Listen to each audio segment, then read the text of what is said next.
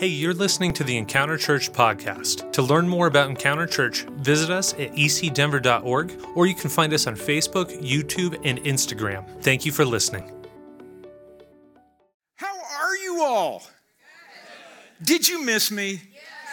That's a shameless plug for insecure self-adoration. But every so often you need that. For those of you who don't know, I mentioned it earlier. I was on holiday the last 2 weeks. I was in England with my daughter and in Scotland. It's a lovely time for us to get away. And I appreciate all of you who've chosen to join us on your 3-day weekend to come to church. Great to be here. I want to say hello to all of our online family. I know several hundred people every week tune in and watch us, so I'm waving at you. You can wave back at me. And know that we pray for you. We're here for you. And if you ever need anything, please never hesitate to reach out. And God bless you. But today is what? It's more than Memorial. This is a threefold holiday. So you should expect a threefold blessing. Did you know today is National Hamburger Day? That's why we're having crawfish. I have no idea. And I want to thank Dan and Gloria and Logan, wonderful family. He's legit, by the way. He's South Louisiana guy.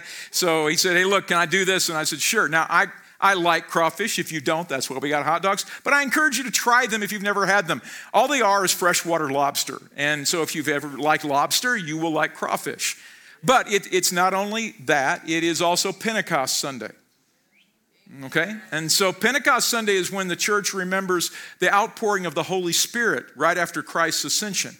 And we've talked about that in the last few weeks when I was here, about how that was the empowerment of the church to really go out and become the community and the transformative force in the culture and in the people to really share the gospel. The whole point of the Holy Spirit's presence in our lives is to equip us to be witnesses, so that we can live the life that Christ has called us to. So we can actually do the things that we want to do and stop doing the things we don't want to do. And go out and make a difference in this world. And it's Memorial Day. And Memorial Day, at least in America, and a Memorial Day in America is a holiday in which we remember the over 1 million men and women who, in the service of our nation, in the Air Force, and the Army, and the Marines, and the Coast Guard, and the Navy, that in all of the armed services, that died in the various conflicts that have happened over the 200 plus years. And it is fitting and appropriate that we pause to do that. It's interesting in Israel when they have their Memorial Day. I don't know if you're familiar with this, but the way that they celebrate their Memorial Day is for 24 hours, for a whole Sabbath. They take the national television and they take a scroll with the name of every soldier who has died in the service of Israel. And people go to bed in the evening watching those names scroll, and they wake up the next morning and the names are still scrolling. Every name is only there for 2 seconds. But they have a cognitive awareness. Again, if you've ever been to Israel, you realize that they are in constant danger. And so they take war seriously, and not out of imperialistic ambitions, but just out of survival. And so that's something for us to remember. And I really want to mention today in this message, and I was praying about it while I was overseas, and really feel like there is this multiple-fold message that I want to accomplish today, if you will grant me the freedom for that. One, to talk about as citizens of America, or the number of different nations. I think we have 10 or 12 different nations in our fellowship here. Not everybody's an American citizen, but we all live here in America. But as that, what is the message of the memorial? What is the message we should take from the men and women who gave their lives? And then as citizens of heaven, because all of us are not only citizens of America, we're also citizens of the kingdom of God. And we have people who have died for the faith. And what is the message that we should take from that? And the scripture that I'm building on is the foundational verse. It is from the Gospel of John in the 11th chapter and the 16th verse. And a man named Thomas, who was one of the original apostles, is talking to the other followers of Christ. And Jesus is getting ready to go back to Jerusalem for the last time. And he's going to Jerusalem, and his apostles come to him and they said, Jesus, are you sure you want to do this? Because the last time you were there in Judea, they tried to kill you. You're not popular there. And he said, this is important. I have to do it. And Thomas turns to his fellow followers and says this: let's go to and die with Jesus. And I want to expand more on that as we get into that. How would that apply to us as citizens when we look at what has happened to over 1 million Americans who have died in wars? Well, a little history on Memorial Day. The first kind of recognized celebration was after the Civil War, the American Civil War. Almost 50% of all Americans who have died in wars died during that one conflict. In part because we were on both sides, and in part because it was just a brutal, horrible, awful type of warfare that was unprecedented ever. The warfare was so bloody that the European observers who came to witness the battles of the Civil War didn't understand how armies could function with the level of casualties that the North and South both sustained. These guys would lose tens of thousands of soldiers and come back and fight the next day, lose tens of thousands more and come back and fight the next day. They'd never seen anything like that. And so it was powerful. It was difficult. And so at the end of that war, there was this collective sense that we need to remember those who had fallen in this conflict. And they began to honor the war dead. Interestingly enough, one of the first Memorial Day celebrations was by a group of freed slaves in Charleston, South Carolina, who went out and decorated the graves of both the North and the South. They were Christians. And they felt like that there was a sacrifice there that should be remembered, even if it was for a wrong cause. And that's where it's at on Memorial Day. You look at all of the wars and conflicts we've had. Not all have been just, but we've aspired to the higher moments. I was, as I said, in England and Scotland, and they've been fighting each other for 2,000 years, the North and the South, the North and South of the UK. And it was interesting to hear the same conflicts described in England, because we would visit memorials there, and then go up in Scotland and hear them described in a very different way there. And what prompted me to hear that was to think that, if they're one of yours and they die in a conflict, forget the cause. Their personal sacrifice is worthy of acknowledgement. But I think it's far better for us as citizens to commit ourselves to a higher cause, because really it's the cause that we die for that brings the highest honor to any sacrifice. It's what are we pursuing? This is what Abraham Lincoln was talking about when he dedicated the National Cemetery at Gettysburg. You're probably familiar with the Gettysburg Address 77 years ago. There was a time we used to memorize it. How many of you actually had to memorize that in like 7th grade? Yeah, really, they did. We actually had to memorize the preamble to the Constitution as well. I don't know if they do that anymore. I wish they would. But at the end of that very short message that is just a brilliant piece of communication, he's talking about what is the lesson to learn from the battles of Gettysburg. And he said, it is rather for us to be here dedicated to the great task remaining before us. What is that task? That from these honored dead, we will take increased devotion to that cause for which they gave the last full measure of devotion. That we here are highly resolved that these dead shall not have died in vain. They shall not have died in vain. That this nation under God shall have a new birth of freedom. And that the government of the people, by the people, for the people, shall not perish from this earth. If you want to read an amazing follow-up to this, read Abraham Lincoln's inaugural address for his second term in 1864. It's actually in the Lincoln Memorial along with the Gettysburg Address. But if you've never read it, because it's not as popular, he'll explain what the Civil War was really all about. It's an excellent piece of American history that should be remembered. And so I would say this, that as citizens of this great nation, we have got to acknowledge that not everything our country's done has always been right. But we were born out of an ideal that we have aspired to. We hold these truths to be self-evident, that all men are created equal and they are endowed by their Creator with certain inalienable rights, that among those rights are life, liberty, and the pursuit of happiness. That we have values that are worth dying for. We have things that are important that are worth sacrificial giving and sacrificial service. And willing to lay aside personal security and personal financial blessing in order for a greater good to manifest. And that's one of the lessons of the Memorial Day that we should take away from, not just honoring those who served, but realizing that if we allow the cause that they died for to fall, they will have died in vain. And that is not what I believe God wants. We are Christians. We are first and foremost citizens of heaven, and I will talk about that. But many of us, or most of us, are also Americans. And so how does God want us to live as American Christians? And so I want to give you something to spark your memory. I want to hand every person here a little flag. David, can you hand me that flag? And ushers, if you could. You'll see on Memorial Day that the graves of veterans are often decorated with one of these. They place them in the ground. There's a lot of debate about the symbology of the flag. What do the colors mean? What is known for sure is that the 13 stripes represent the 13 original states, and that the 50 stars represent the 50 current states. And there's never been an official declaration of what the red, white, and blue colors stand for. Some feel it's bravery and honesty and all those other things. But as you hold this flag in your hands and as you take it from this place this morning, and if you're watching online and you'd like one of these, you can email us and we'll send it out to you, but make sure you send your address of where you'd like it sent. We'll mail it to you in the next week or two so that you have one of these. But hold this in your hand for just a minute. Again, I know not all of you are from America.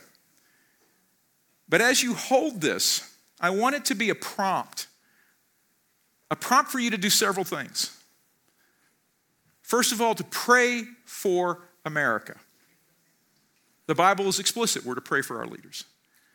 Who do you think is going to pray for our leaders if it's not the Church of Jesus Christ? Who is going to say, not our will, but yours be done? God, let us love our neighbor as ourselves. Let us, God, put things ahead of us that are not just selfish. Did you know we live in an incredibly selfish age? I mean, it's some of the things that are happening are just, I look back and I go, where is the sense of greater duty? Where is the sense of greater sacrifice? Where is the sense of causality? They did a recent survey, and I am not judging anybody. I only share this with you because it's disturbing to me. That less than half of Americans now say they would die for their country in an armed conflict. Well, no one wants to die. Not a single soldier who's ever died said, I want to go to war and die. It was interesting to me that recently a teachers union passed a resolution decrying capitalism. And capitalism can be brutal. No question about it. It's completely amoral. It has no ethics. You have to superimpose an ethics on it. But people have said that it's inherently evil and embracing failed systems that have brought nothing but oppression and restrictions. I mean, there's things that just, it boggles your mind what people think are right and wrong and good and bad. And we are called by Christ to love our enemies. We are called by Christ to pray for those who despitefully use us, those who abuse us. So this is not about us and them. Jesus died for them. He died for them. He died for them. That's how much God loves every single person, and we should love people too. But we need to be praying, not our will, but yours be done. We need to be willing to serve. We're going to talk about this, that as Christians, we're called to be Christ-like. How would Jesus behave in our generation? What words would come out of his mouth? What actions would be manifest through his interactions with people who don't agree with our faith and our values? And how do we do that without compromising what we believe and know to be true? We live in a representative democracy. We're called to vote. It is incomprehensible to me that less than 60% of Americans who are eligible vote in every election. I do not even understand that. You talk about the crown jewels and taking something that's precious and valuable and extremely important and simply going, I don't want to play that way. I'm too busy that day. You know, Australia has a 90+% voting turnout. It's not like it's, how do we do that? They get 90%. Now they fine you if you don't vote. That's actually not constitutional. I don't think we can do that, but I mean, how much is it? Oh, yeah, I'll vote, But I don't know, it's incomprehensible to me. Now, again, I know some people have some theology. I had a friend that believed Christians shouldn't vote. Very devout man of God. I think he was sincere, but I think he was sincerely wrong. I do not endorse parties or politicians. I endorse the process, which says that it is one person, one vote, and everybody who's eligible should vote. Because when we don't speak up, somebody votes for us. So you hold in your hand a copy of the flag. Actually, you hold in your hand the flag. It's not a copy. And it's representative of a great ideal that may be imperfect and we have failed at times to fully realize. But that doesn't release us from our responsibility as Christians and as Americans to pray for our country, to live in a way that we treat others as we would have them treat ourselves, and to participate in the process. Because only when you have people involved do you really have government of the people, by the people, and for the people. That's the first message. The second message is, what do we do as Christians who are citizens of heaven when we consider the sacrifice of the people who went before us? For 2,000 years, Christians have been persecuted and oppressed. They're persecuted and oppressed today, all over the world. We're beginning to taste part of that here in our own nation, where people say, what a horrible thing to be a follower of Jesus, and are wanting to restrict our religious liberties. And yet what do we do? Well, we go to the book, we go to the Bible, we go to our history and see how others who successfully navigated those times.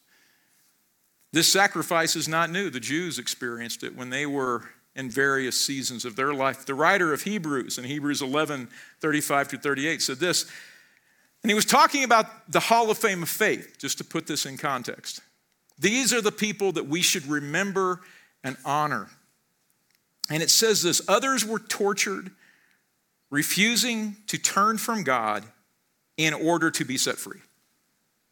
They placed their hope in a better life after the resurrection. If all we care about is what happens in this world, we'll never live the way Jesus asks us to.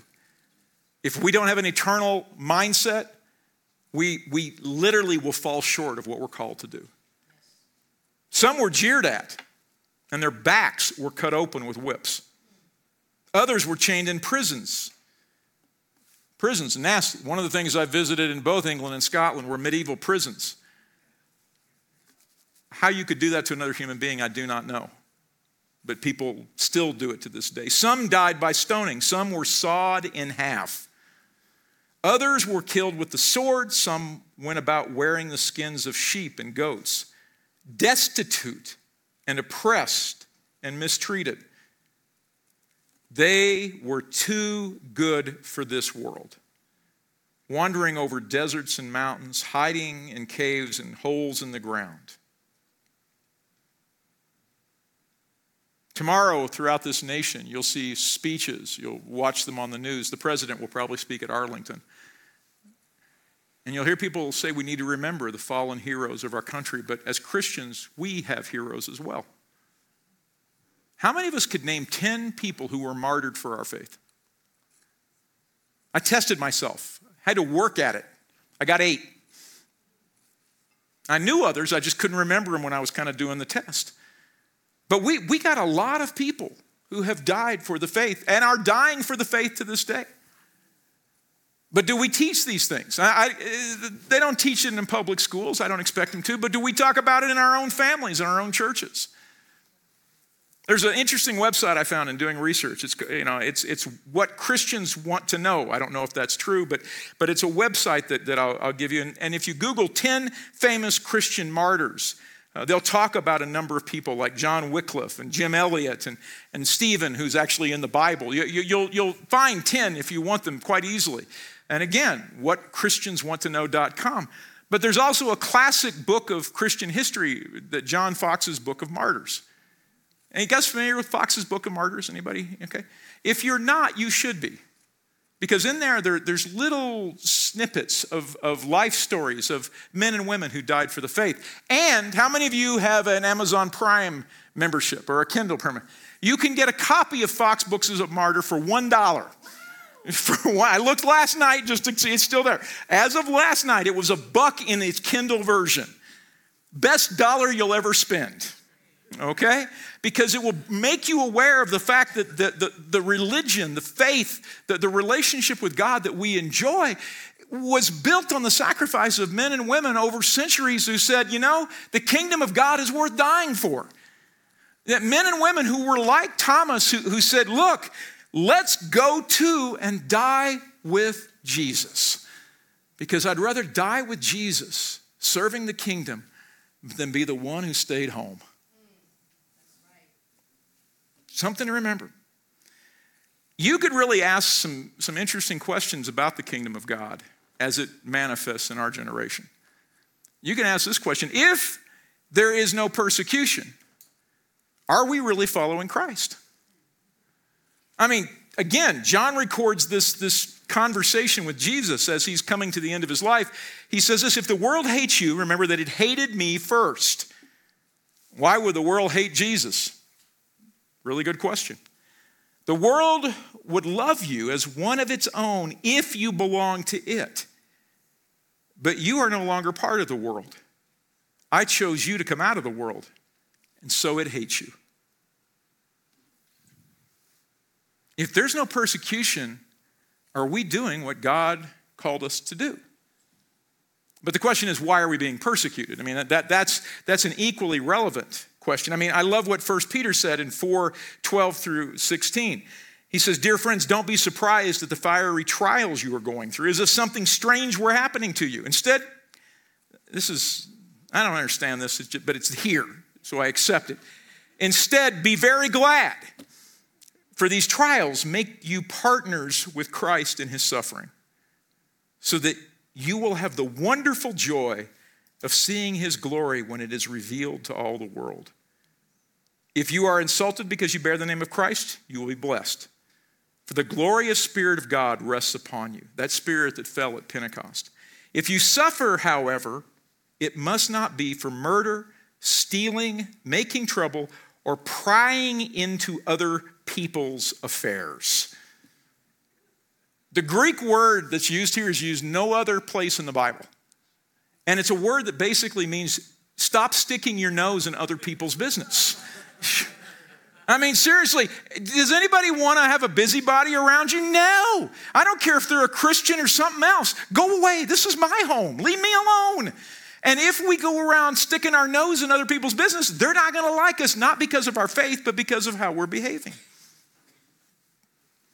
But it is no shame to suffer for being a Christian. Praise God for the privilege of being called by his name. How much pride do we have in being a child of God?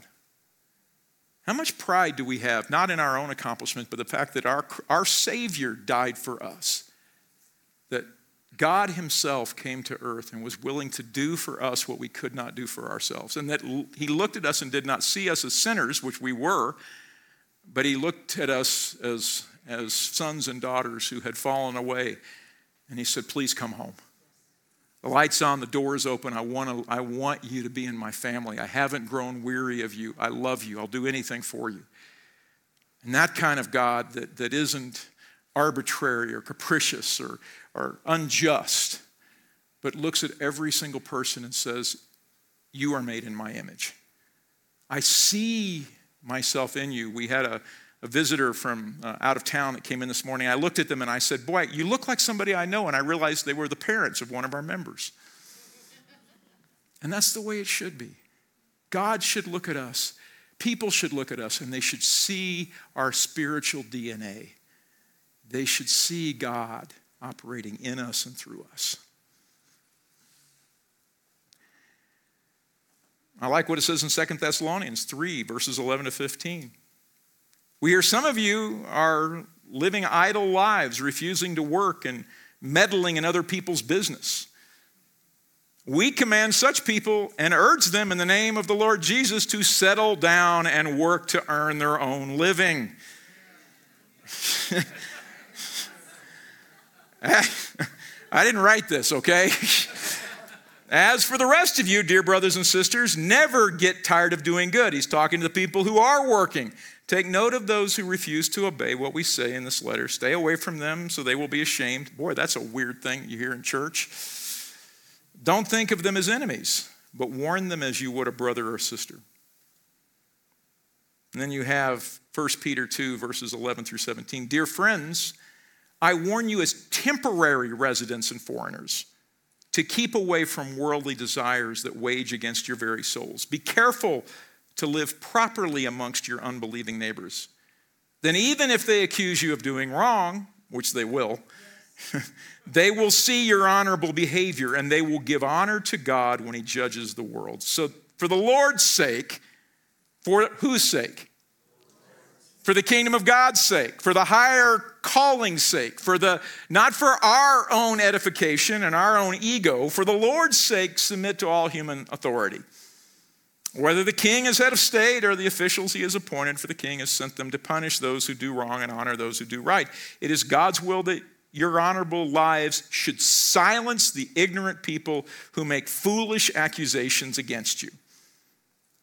Your TikTok statement will not shut them up. Your LinkedIn will not shut them up. Your Snapchat will not shut them up.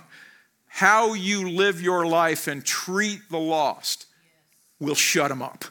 Because after a while, it's like, dang, they're too nice to hate.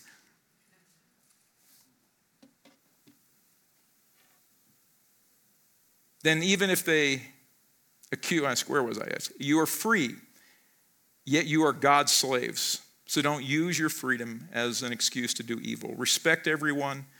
Respect everyone. Respect everyone, even the crazies. Respect everyone and love the family of believers. Fear God and respect the king. Are we more interested essentially in heaven or in heaven on earth? Which are we more interested in? In one sense, as I bring this message to an end, we are all called to be martyrs for the faith. Paul, writing to the Galatians, said this, my old self has been crucified, put to death in some translations, it says, has been crucified with Christ. It is no longer I who live, but Christ lives in me. So I live in this earthly body by trusting in the Son of God, who loved me and gave himself for me. You might argue he was the first Christian martyr, the first to die of the faith. What does it mean then for each of us to be crucified with Christ so that Christ can live through us? What does it mean if we look at each other and say, let's go to and die with Jesus? To say that, you know something? It's hard to live in a persecuted place. It's hard to be rejected. It's hard to be mocked. It's hard to be lied about. It's hard to be, ridiculed. It's hard to be exploited. Some of us, we've never endured this, and we're just now beginning to endure it. Some of you are very familiar with this for a lot of different reasons. But if we're doing it for the right reason, it's worth the outcome.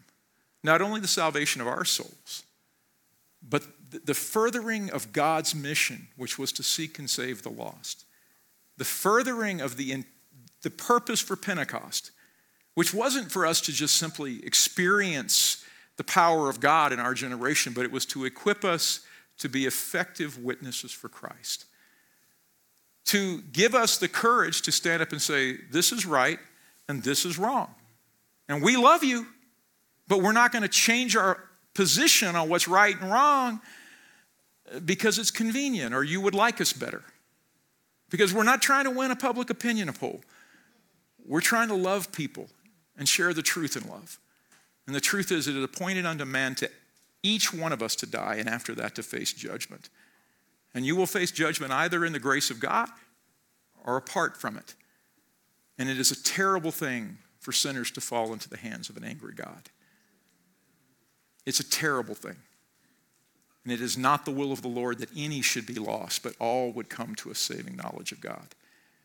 And so here on Memorial Day, I want us to have the reverence that I believe is justified as we recall the sacrifice of Americans who died in wars for the last 200 and I believe 50 years now.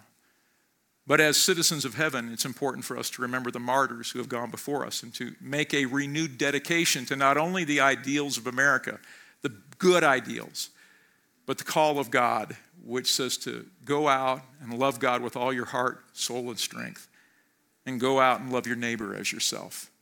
To live in such a way that people would know that you truly are a son or a daughter of God.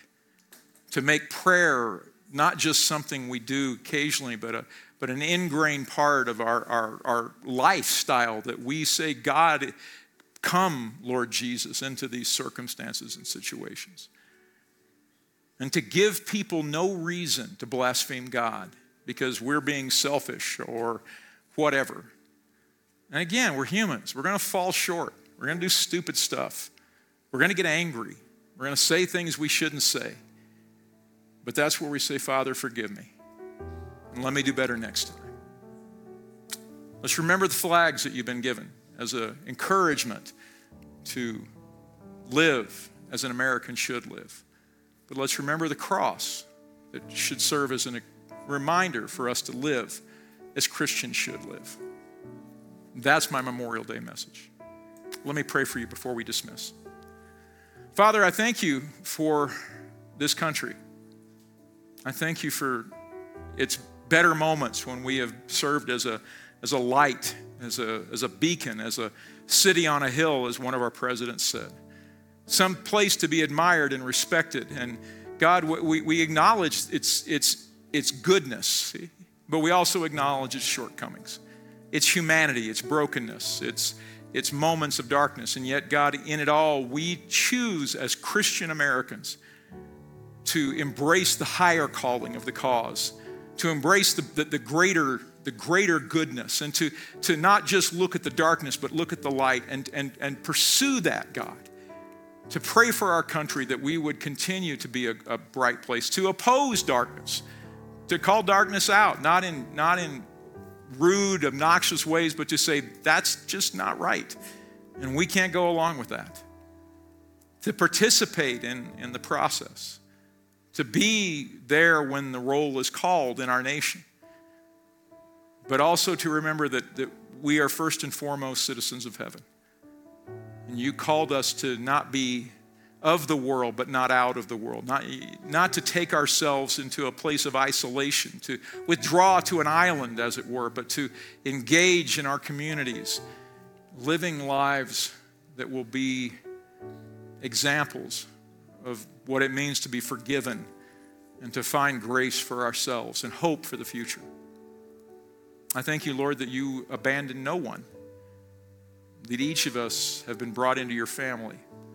And as members of your family, we have the right to call on you and say, Lord, help us and take care of us. In Christ's name I pray. Amen. Thank you for listening. To learn more about Encounter Church, visit ecdenver.org or find us on Facebook, YouTube, and Instagram.